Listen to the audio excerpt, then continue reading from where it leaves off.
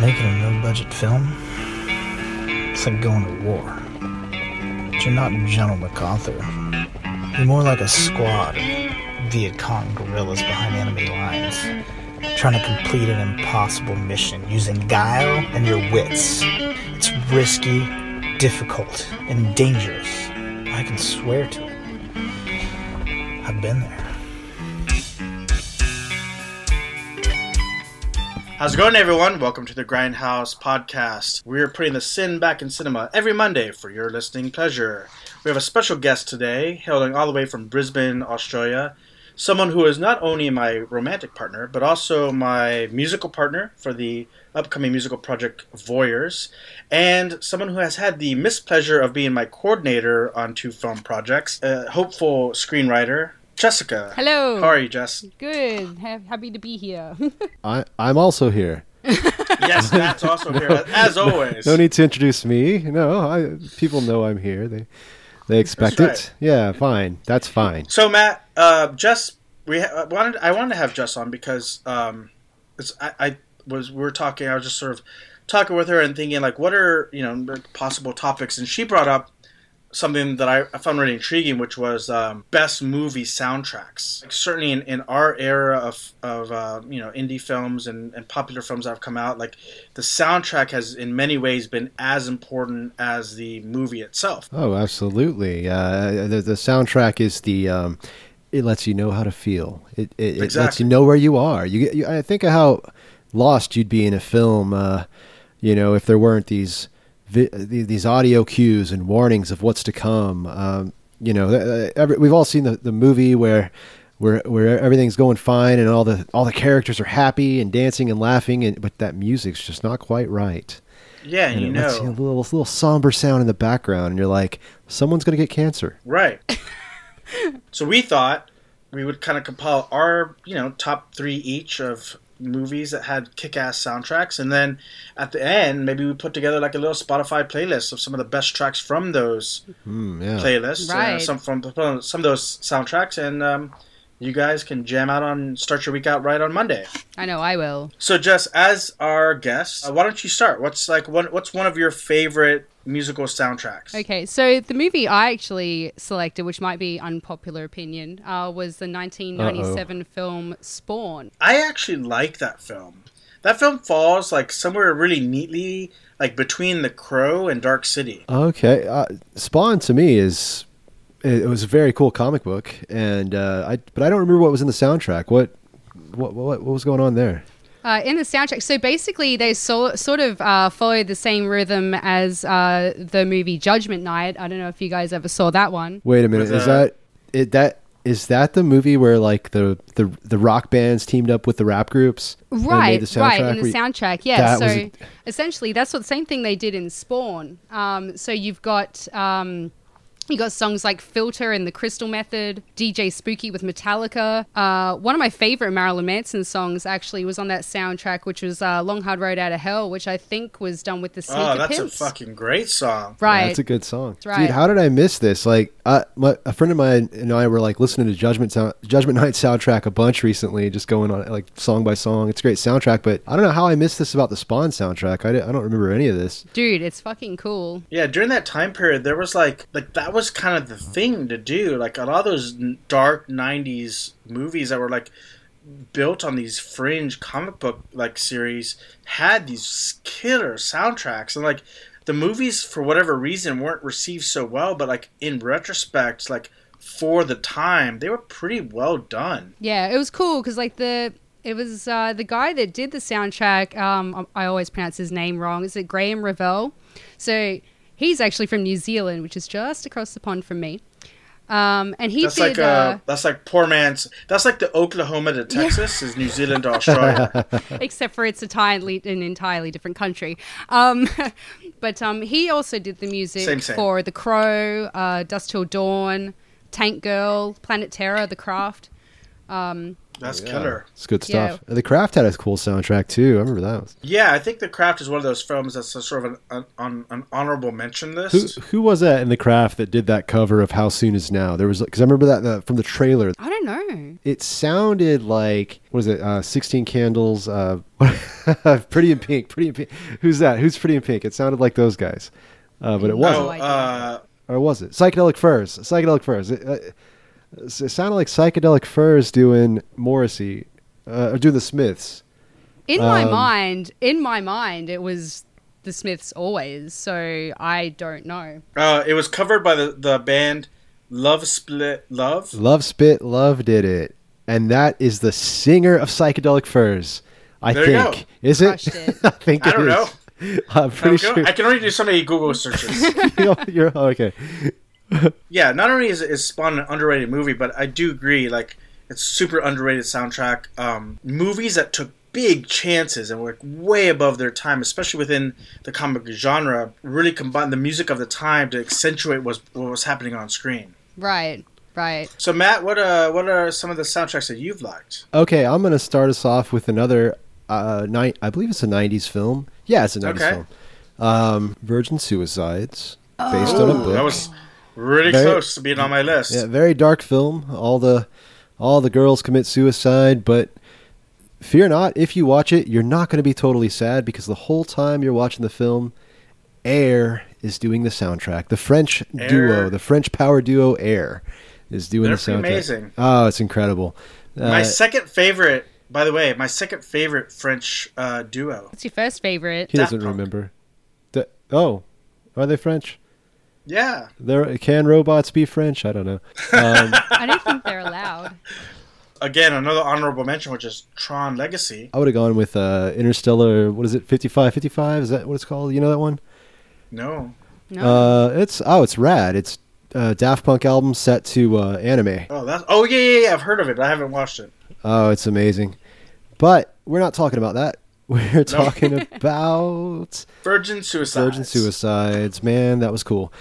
Yeah, I don't know. It's really good. It's one of those soundtracks that I always go back to. I don't need to watch the film. You know, I own the album, and it's a really good one. It's weird. If you have the motion picture soundtrack album, you get these weird kind of mashups that they do with like dialogue from the film, but they slow it down, so it's like the boys talking, but they sound like this the whole time, and then at the same time dreamy Air music is playing in the background, and it's a cool little kind of mashup of like the film and or a reinterpretation of dialogue from the film to make the soundtrack into more of an album.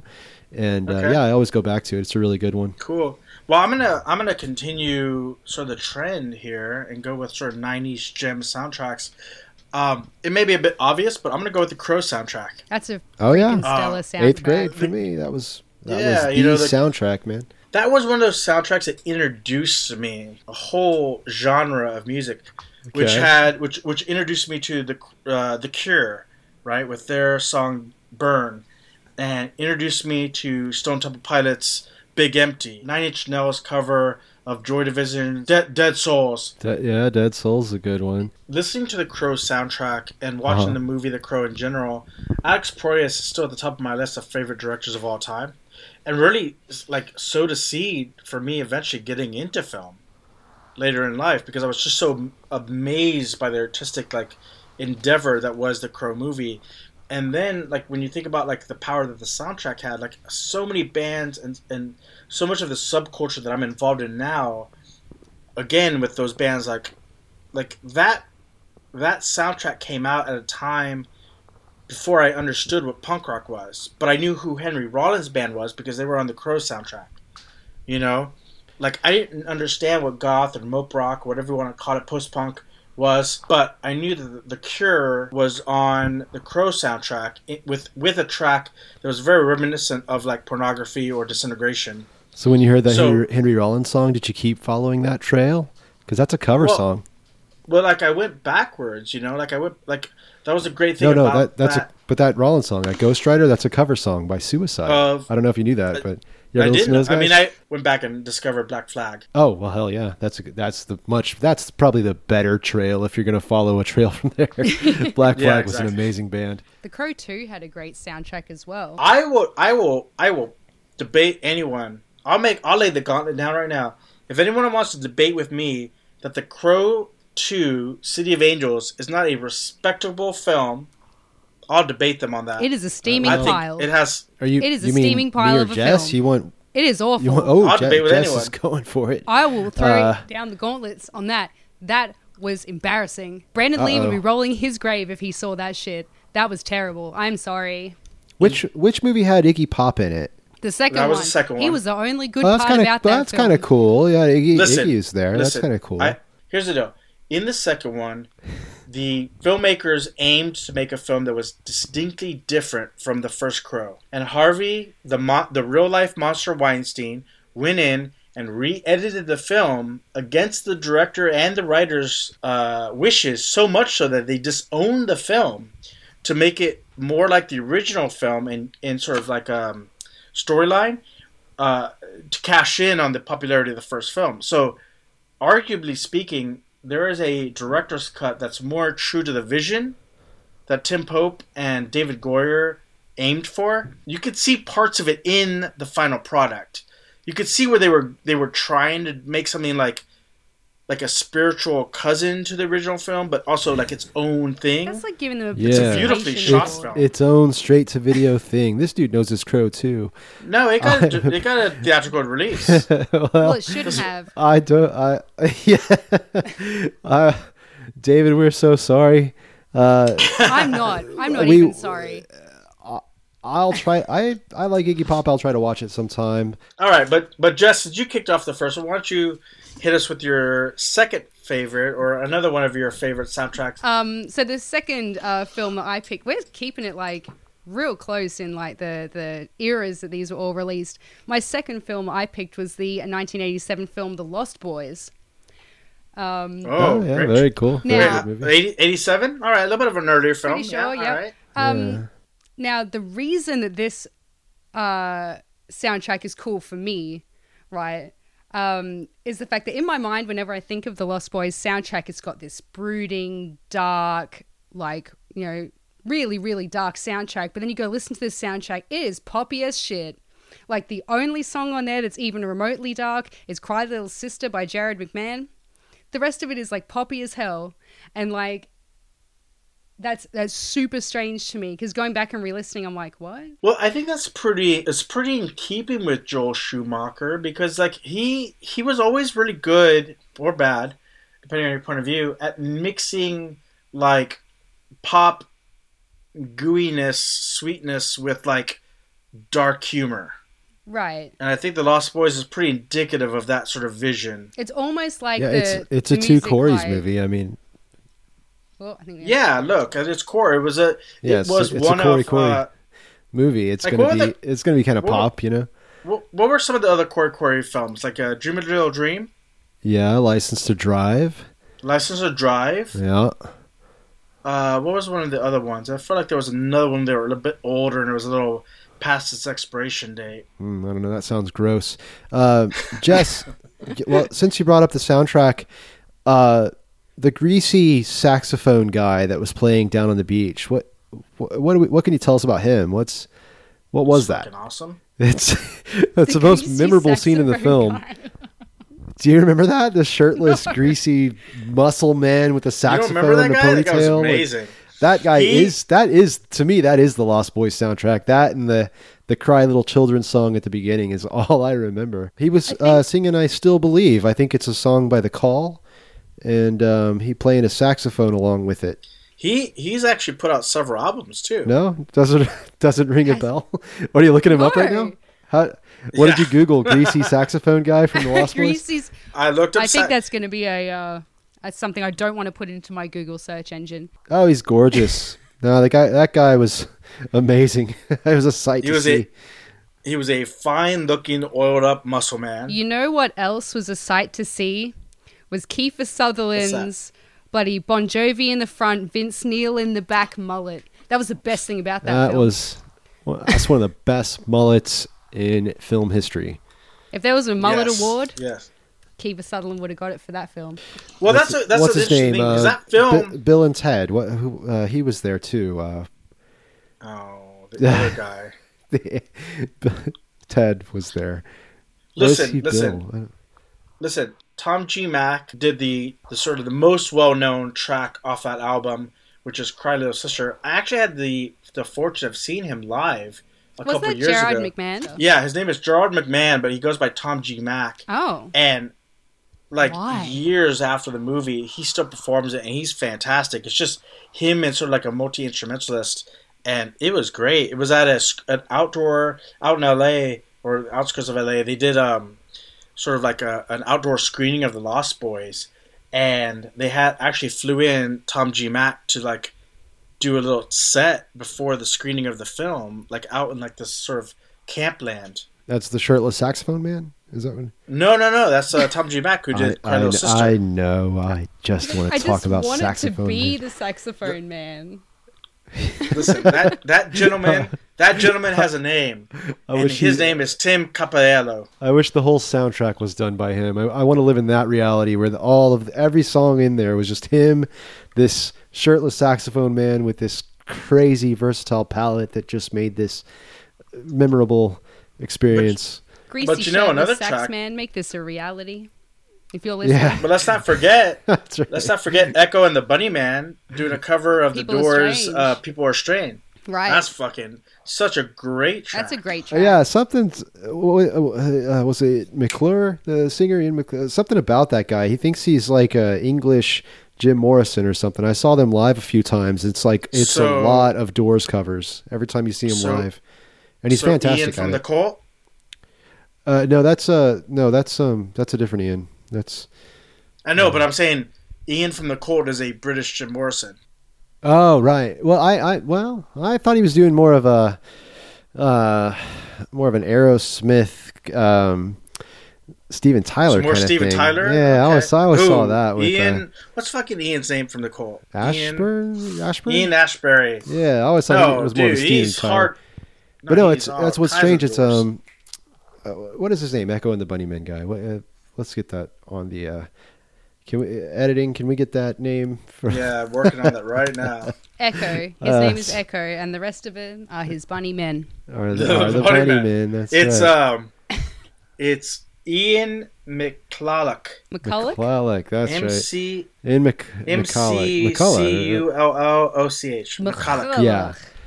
Ian McCulloch. Yeah, he does. He's, I guess, a big influence of his is Jim Morrison, but it's so strange because he's just, they don't look, it's the appearance, it's like, where did he get this idea? But I don't know. People have their influences, but they do a lot of Doors covers when you see them, and they're pretty good at them. No, great selection. I think that, a slightly earlier era in our sort of development, but like, you're right. The soundtrack for The Lost Boys was so good in that it perfectly summed up the film in that it was a good mixture of these dark, brooding songs like Cry Little Sister, but also some more upbeat tracks, right? That sort of underline the dark humor, and almost like a Amblin sort of element to The Lost Boys. What have we got for the poppy stuff? What kind of songs are on there? What other bands? Well, there is In Excess with Jimmy Barnes. Good Times. Oh. That is an extremely poppy song. Hey, In Excess can get dark, man. Watch out for In Excess. In this instance. Australia's own. With Jimmy Barnes. I don't know if you all know Jimmy Barnes. Yeah, he's a local boy. We're from Texas. Jimmy, are you saying Barnes? She's saying Vaughn, right?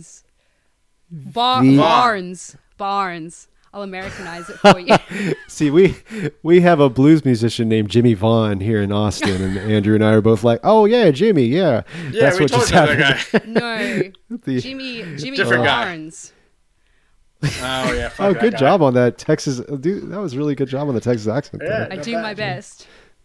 Jimmy Barnes. Great. So what about you, Matt? What's another one of your top movie soundtracks? Oh, sure. Okay, yeah. I've got another one that's God, you guys are listing so many cool ones. All of mine are like one guy or one band did the whole thing. And you guys are listing all these really cool ones, and so I think I'm going to go ahead and I'm going to replace one right now. Ooh. And late submission. Yes, right. You never know when you're listening to the Grindhaus podcast. Yeah. Things will just change up at the last minute. Because guess what, guys? Edge. Y'all were going to get to hear me talk about, well, a really good soundtrack. I mean, the Blade Runner soundtrack is fantastic, and that's what I was going to tell you about. My favorite film of all time. Vangelis, he's got hands of an angel. I don't know if that's a thing, but when he touches that synthesizer, it's incredible. Yeah, it's a great soundtrack. Second only to John Carpenter. But we brought up Judgment Night, and we got to keep talking about Judgment Night, y'all. Yes. I mean, you got some stuff going on here, man. We're talking Del, the funky Homo sapien, right, teamed up with Dinosaur Jr. What? That's pretty dope. Mudhoney and Sir Mix-a-Lot. He likes big butts, and they like jeans with holes in the knees and flannel shirts. You got, Pearl Jam and Cypress Hill. They like smoking weed. He likes standing up for women's rights. Perfect mashup. 100%. This is amazing. Helmet and House of Pain. Yeah, that's incredible. What's great about the soundtrack is that, like, Mudhoney, no, not Mudhoney and Ice-T. Slayer and Ice-T. Slayer and Ice-T. Whoa, come on. So we actually, Jess and I just saw Ice-T, Body Count, cover did they do that? Rain and Blood. It was man, so that cover good. is amazing. Can we do a Ice-T's whole podcast about that? Seriously. Yeah. Ice-T is like, he knows he's just got to do it all. He's like, hey, I want to be an actor. Yeah, go ahead. I want to act on TV. Do it. I want to make some rap music. Of course. I want to make some rock music, but I want to make it about killing cops. Whoa, now. But he did that. I mean, that guy was... Can I tell you a story of when I met Ice-T? Yeah, sure. Please do. Yeah. So I'm going to take a little aside here, a little tangent. Back in 1999, when I went to my first Warped Tour concert, I was walking across the yards here in San Antonio, Texas, and I saw this upcoming rap artist named Eminem performing. Oh, yeah. And I was semi-familiar with his single, and I thought, I'll watch it. So as I start walking towards that stage, I see a guy who looks really familiar at the very back of the crowd. He's wearing a tank top. That does not sound manly at all. Yeah, he's got a gold chain of an AK-47 around his neck, hair pulled back in a ponytail. And it's no one else but Ice-T. And you went and bothered him. As a young 18-year-old, and I said, Mr. T, I'm a really big fan of your music. You did not call him Mr. T. I did. That's a different person, dude. I know that. I knew who it was. But I was just trying to be polite. I'm a young Texas boy at this time. His surname is T. And he says, that's cool, but it's TEA. Yeah. It's No. It's not. Okay. Sorry. He turned to me barely, the bare minimum of having to turn to acknowledge me, and said, that's cool, man. And he turned back to watch Eminem. And I said, nothing, and went back into the crowd and left him the hell alone. Well, that's my Ice-T / Mr. T experience. Imagine the bottomless generosity of Ice-T to turn to this annoying little kid and use the word cool and give him a little nod. I mean, one of my what a guy! moments. What a guy! That Ice-T is a good guy. I gotta say, philanthropist. Absolutely. So great soundtrack, great choice. I think it's also really indicative of like what was going on at the time, which was like this sort of combination of this up and coming, like rapidly increasing in popularity, like rap hip hop movement, with the more established like hard rock and metal sound. Yeah, because if this soundtrack was made just a few years later, guys, Fred Durst would have been on it. And we wouldn't be talking 100%. About it today. Right. We wouldn't be talking about it. No, we would fucking hate it. Luckily, it was right before this time period. Yeah, that's right. I do not hate some Limp Bizkit music. Okay, that's okay. That's okay. You don't have to hate it all. I'm going to tell a brief story, but we used to do this thing when we'd go skateboarding where we would just buy the cheapest CDs we could find at Best Buy and we'd listen to them when we went skating, right? And for some reason, Limp Bizkit, no one had heard of them. Their album, we got it for $5 at Best Buy and we just went skateboarding. And I'll tell you, bottom basement. Out of context, as a band you've never heard of before, I didn't hate it either. Yes. Okay, I'm gonna edit all this out. So, on to my next soundtrack. I'm gonna dovetail a little bit off of what Jess said earlier. I'm gonna dovetail from a Joel Schumacher film to a Joel Schumacher film, and I'm gonna go with the 1995 soundtrack for the movie Batman Forever. Yeah. Now. Ooh. It has the honor of being the very first CD I bought on my own. I know that Joel Schumacher, and we talked about this on our Deconstructing Gods episode, that put nipples on the Batsuit. But let me just run down this stellar lineup, okay? You have, and I know that YouTube is not the most well-respected band in the world these days, but they did a song called Hold Me, Thrill Me, Kiss Me, Kill Me, which was... I can only describe it as like sleazy electronic rock. It was so good. Okay, then you have followed by indie darlings like PJ Harvey. You've got Mazzy Star. You've got The Offspring covering "Smash It Up" by The Damned. Nick and Cave. Speaking of, it's a good song. It's a good song. Yeah. Speaking of In Excess on the album of The Lost Boys, you have Michael Hutchence, singer of In Excess, covering Iggy Pop's The Passenger. Oh yes, I got to hear that. That's great. That's one of my favorite it's so Iggy Pop good. songs. Again, a little bit of like electronic vibe to it, and then you have Sunny Day Real Estate. You have The Flaming Lips, and yes, of course, you have Seal. Ooh.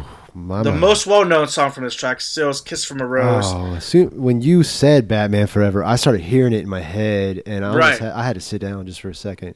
But listen. Oh man, I fell in love every time I heard that song. Listen, I'm pretty sure that song's about cocaine. With Seal? Yeah, it's about drugs, right?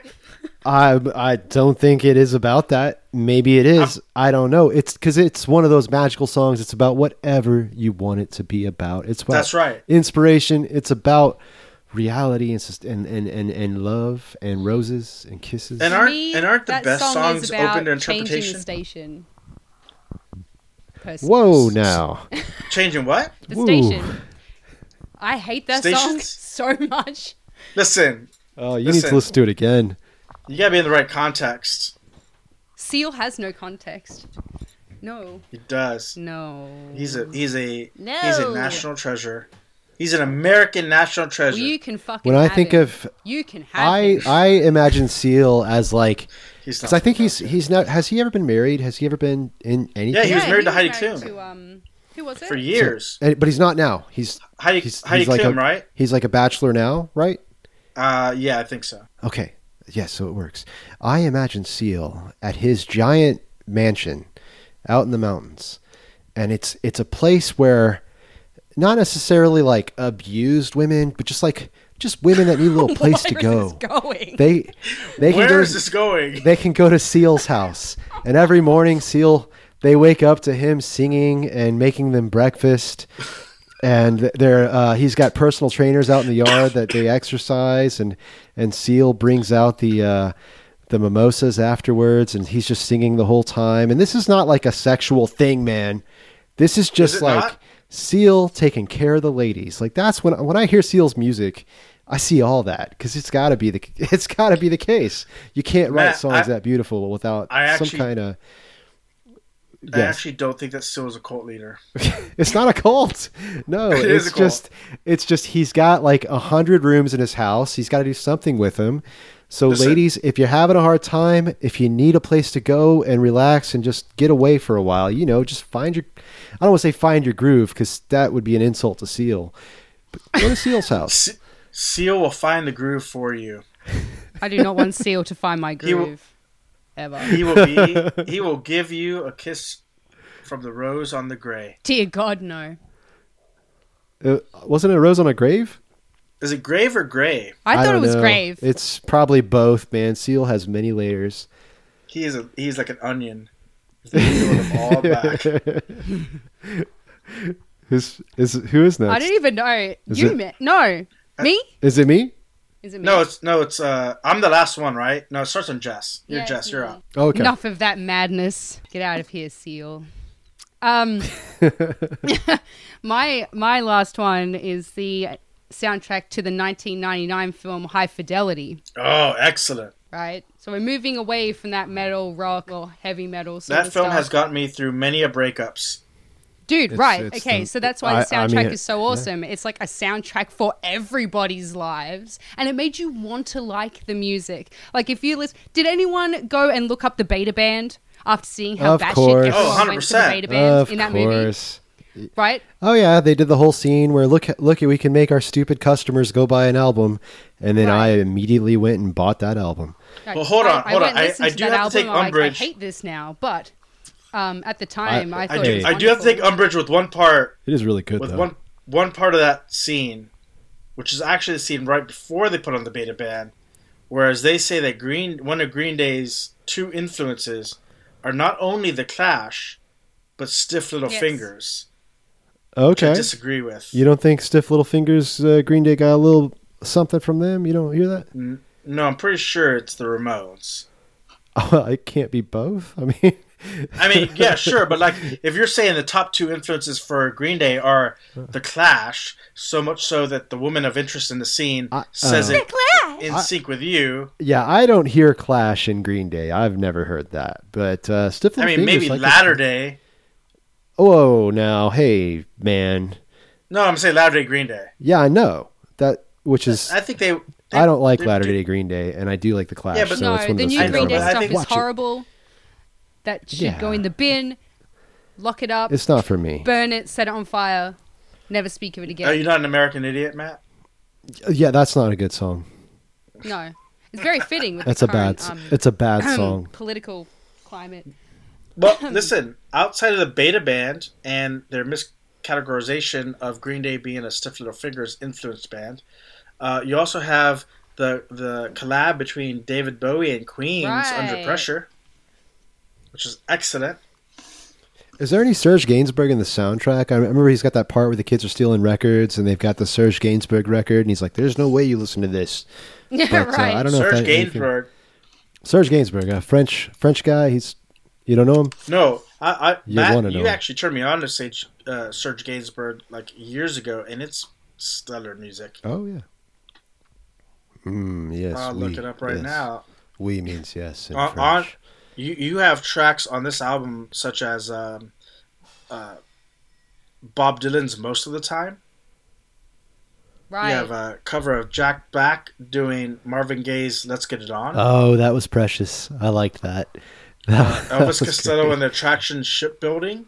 Oh, that's a good song. Yeah. Yeah, Beta Band we talked about the Dry the Rain. Yep.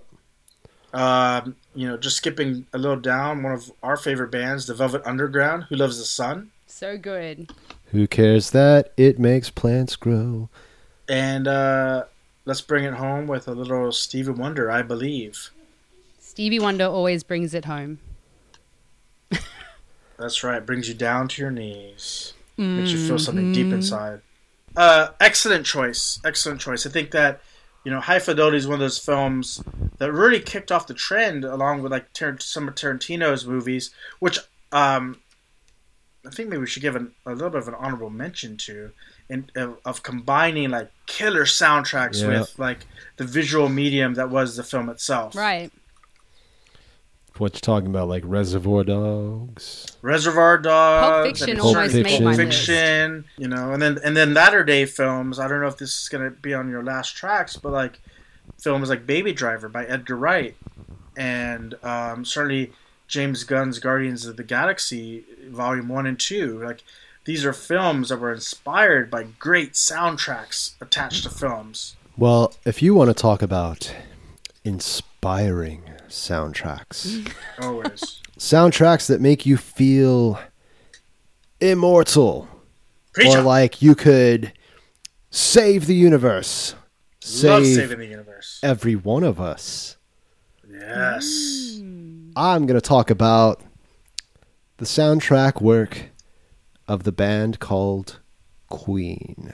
Yes, I know where you're going with this. Come on, guys. Y'all know what I'm talking about. They did Flash Gordon. Okay, Flash Gordon is great. They did Highlander. Yes, Who Wants to Live Forever? Yeah, and it kind of ends there, but amazing soundtracks. I mean, those is two like films. Oh, dude, when I hear the simplicity of the words of Freddie Mercury's words, man, he's just like, Highlander. He's just like, I'm immortal. Inside me flows the blood of kings. It's like amazing. It's just like it's this Princes of the Universe. Princes of the Universe. Yes, exactly. Or Flash Gordon, man, when he's going, Flash! He'll save every one of us. That right there, just that, and then with that bump, bump, bump, bump, bump, bump. Yeah, and it builds. It builds, and like there's a part of you.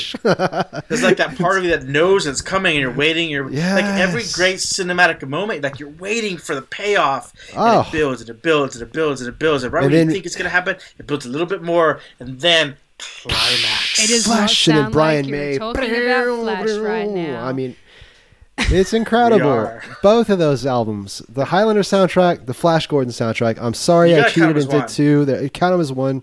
It is. You don't even need to watch the films, honestly. I mean, do watch the films. They're wonderful films. But like, I would make the argument. That the Flash and the Highlander soundtrack better describe what the film was going for than the film itself. Maybe. Right. I don't know. If not better, but equal. I mean, that's the thing, because like there's so much going on in those soundtracks, and there's so much. I feel like they must have been written where they gave Queen all of the, the footage, all of the raw. What do you call 100%. it? Yeah, they gave them the edit, and they were just like just playing it in the studio with them on a big screen, and they were just kind of going, and they were just like rocking to the movie. I don't know, like that's what I've heard of that happening. I know Great Expectations. Remember that Pulp films, did that in Great Expectations. That song, Just Like a Friend. You guys know that Pulp song? Yeah, that's one that Pulp's they did. They just went in the studio and they showed them the scene that their song would be playing, and they just played it on a loop, and they just wrote a song to it. And I feel like that's got to be what was going on in that studio. And Queen was just telling you how to save the universe and what it feels like to be this immortal swordsman that has to cut off another guy's head and was trained by Sean Connery to do Highlander stuff. I loved the Highlander film. I was really young when I saw it, but like the Highlander TV show with Adrian Paul starring as Connor McLeod's cousin Duncan was fantastic, because they did a truncated version of Queen's intro. Yeah, I remember that for each episode. It was so good. No, you don't want it truncated, man. You need the full thing. You need Brian May's solo. The full experience. You need it all. You need that full soundtrack. I'm telling you. The change in tempo. I would say to our listeners, sometimes we're a bit of an advice show. Start your morning with Flash Gordon, and then at lunch get a little rejuvenation with Highlander soundtrack, and you will succeed in life. That's right. How to make friends and influence people? The answer is 2 soundtracks, both by one band. Queen. Reverend Matt has spoken. What soundtrack would you finish your day with? Oh, that's a good one. Virgin Suicides. No. No. You'll have nightmares. You'll be like, oh, teenage. The life of a 13-year-old girl is so hard. I think that anyway. You finish it with Seal, Kiss from a Rose on loop. That's right. And you just you just play that on loop until you go to sleep. That's what you do. You bring your lover into the bedroom and you put on Seal. Yeah. And you're guaranteed to end that night right. Seriously, if that happens, like my uterus will dry up so fast. Cremated. Scatter it in the sea. 30% of the time, Seal works every time. No. All right, so I really debated on my last soundtrack to throw in there, because there's so many good ones. We gave the honorable mentions to Baby Driver and pretty much every Tarantino film. There were so many tough ones, and I got to give. I mean, this was such a close runner-up, which is Hedwig and the Angry Inch. Oh, yes, very, very nearly took my last spot, but unfortunately, I could only pick 3, and these two vying for the last position were of different genre, but so close enough that I had to pick one. And the one that I picked, Rocky Horror Picture Show. Yes! Oh, yeah. I know this off by heart. That whole movie, word for word. Yeah, a lot of people do. Mm-hmm. A film that has influenced my life and introduced me to so many different aspects of my life now as a grown man. That's why Andrew wears heels. The dark humor, the openness, the sci-fi element, the musical element. It's got everything that you could possibly want, and the soundtrack is next to none. I mean, it sits at the top of the heap. Motherfucking Meatloaf. When Meatloaf comes out of that frozen locker and he is just rocking and playing that sax solo, that right there is everything you need to know about rock and roll. That is, listen, every great soundtrack needs a sax man. Greasy Meatloaf sax is man. that sax man. All right then. Richard O'Brien's Meatloaf song. on the sax versus Greasy Sax Man from Lost Boys. Ooh. Who would win in a fight? Well, I will say this. I think Greasy Sax Man wins in a fight because the two movies I most remember Meatloaf being in, he gets killed in a freezer and he gets shot in the back of the head running away. So, and he's got man boobs. So I think Greasy Sax Man wins a fight. But if you're talking about a sax-off... Sax fight, yeah. If you're talking about who's saxier, I'm going to go with Meatloaf. Those tight jeans, that battle vest, that pomped hair. I mean, he's the epitome of cool. Ooh, bless my soul. And then we get into the gender bending of Richard O'Brien singing science fiction with beautiful. Patricia Quinn. What's her name? Patricia. Her name's Patricia. Patricia Quinn's lips. Patricia Quinn's lips doing the intro to Rocky Horror Picture Show. It made me feel funny in my tummy when I was a child. Those lips. It might have ushered in puberty for me. I gotta go say it might have been puberty. I'm not sure. Miss Susan Sarandon in her underwear saying, "Touch me." Okay, so she was banging. She was banging. That was amazing. Creature Just with all of due the respect, night. I don't care if Susan Sarandon is currently 75 years old. She's got to be on my exception list. Because if Susan Sarandon is 75 years old, she can come over. We'll talk. It's fine. Susan Sarandon is not 75 years old, guys. So Suze, she would be at Susie, Miss Sarandon. Susie, if you're listening, that's an open invitation to come into the Oscuro home. And wow, let's figure out. Things are getting a bit creepy on the Grindhaus podcast. How you doing, girl? When you hit 75, give us a ring. Go get creepy and desperate on the Grindhaus podcast. Shout out to Susan Sarandon. What about that guy? You know, he's a sweet transvestite. What's his name? Come on, man! You got to mention Tim Curry. Tim Curry. Oh, Tim Curry's amazing. Tim Curry can also come over. If he's yeah, you know what? Tim Curry in his wheelchair and 75-year-old Susan Sarandon have an open invitation in the to future. The home. We know you're not 75, Susan Sarandon. We're sorry to keep saying that. We wouldn't care if you were. We wouldn't care. We would love it. In fact, we'd be more into it. You know, Susan Sarandon is a gem. But she's a saint. She's a national treasure. Getting back to that soundtrack, I mean, guys. Are we closing on that? Is that our last soundtrack we're doing? Yeah, listen. That's the last one, right?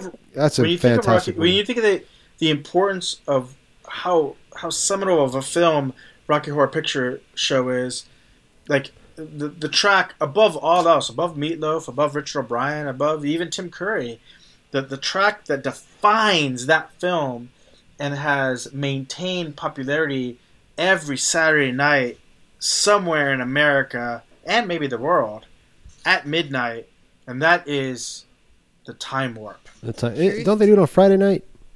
I don't know. We do it on Saturday night. In LA, y'all do it on Saturday night, huh? At midnight, yeah. I've always heard it was a Friday night thing, but it doesn't matter when you do it, as long as it's at midnight. It doesn't. Well, there's a time warp. Time is a timey-wimey bindy thing. Wibbly wobbly timey-wimey warp.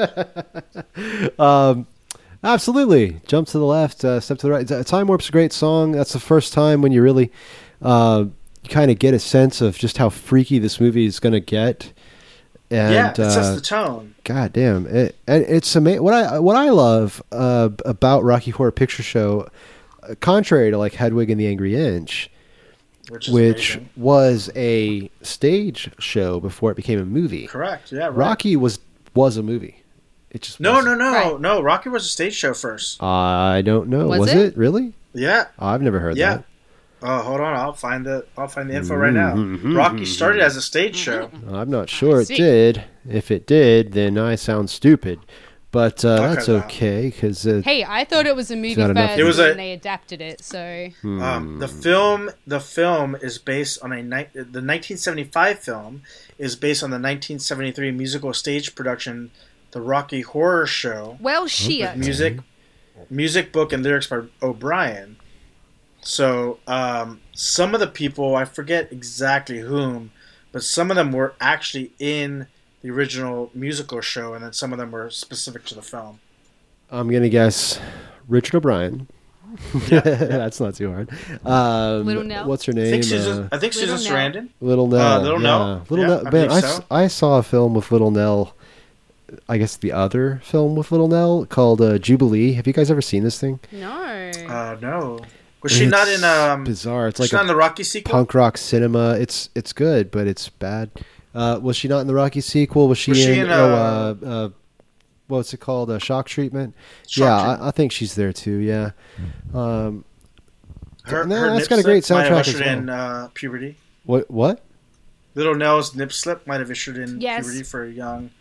You're talking about that half a second where she sort of pulls down her shirt and all it was needed. No, at the end where she's wearing the corset and she's like flinging. Oh right, there's two scenes. And one falls. Yeah, there's two scenes. That's right.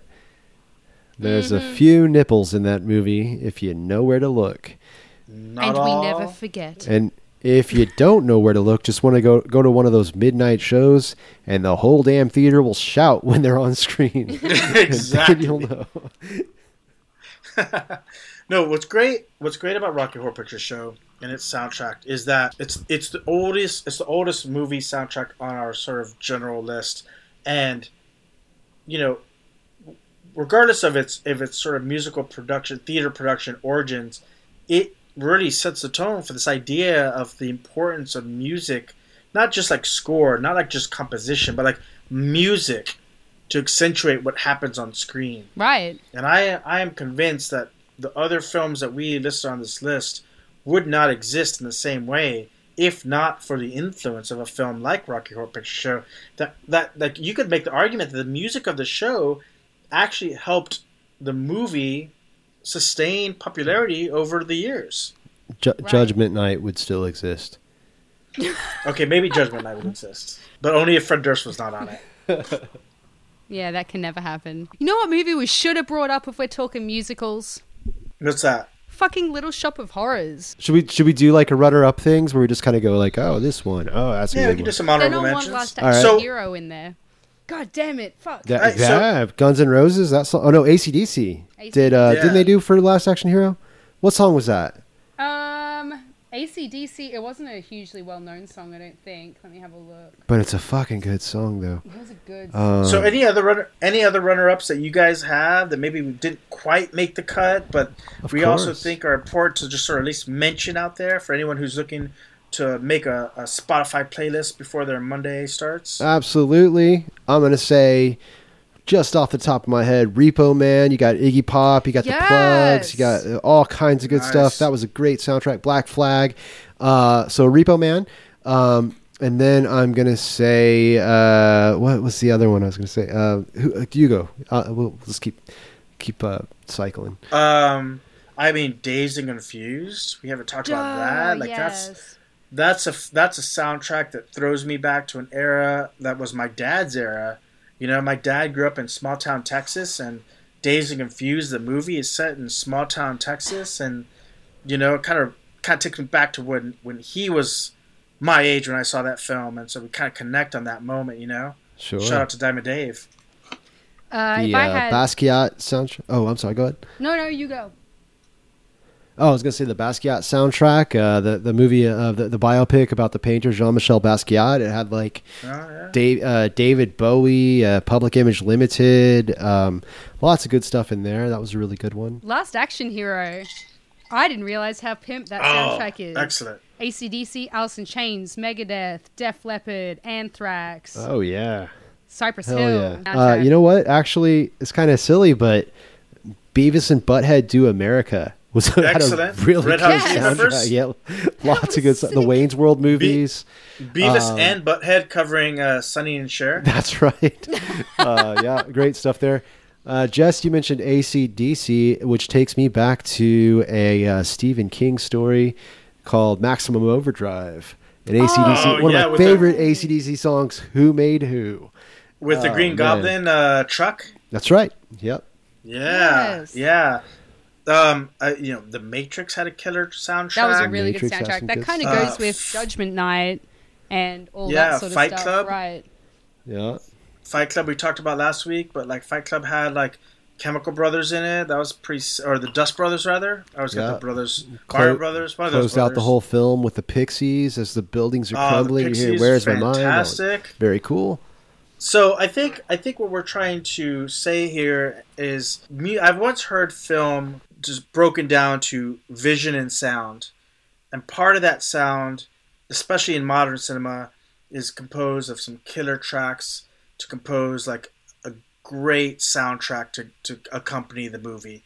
And we hope that you guys have liked some of our selections. We always invite you to let us know what some of your maybe we missed one. Maybe we missed a great soundtrack. We'd like to hear it. And I'll put up a link on our Instagram at Grindhaus Podcasts for a Spotify playlist for a few of the tracks off of our list. Yeah, that's a great idea. And Jess, I want to thank you for being here today. Thank you guys. And a lot of people, if some of you listeners might be going, hey, her voice sounds kind of familiar. Where have I heard this before? Well, Jess is the one that does our outros. So, Jess, if you'd like to just do a live improvised outro right now, just go I think that would be really cool. You're listening to the Grindhaus podcast on the Soundtrack to Our Lives network. Please follow us on Instagram at Grindhaus Podcast and find us every Monday on iTunes, SoundCloud, Stitcher, and wherever all fine podcasts can be found. That's right. Yeah. And we're out. Muy deprisa, el tiempo vuela, loco se volvió. Escuchen todos los que quieran salvarse. Yo tengo la solución. Aún recuerdo en mi otra vida algo que me iluminó. Que decían el baile del sapo. Baile del sapo. Baile del sapo. Un salto das para atrás.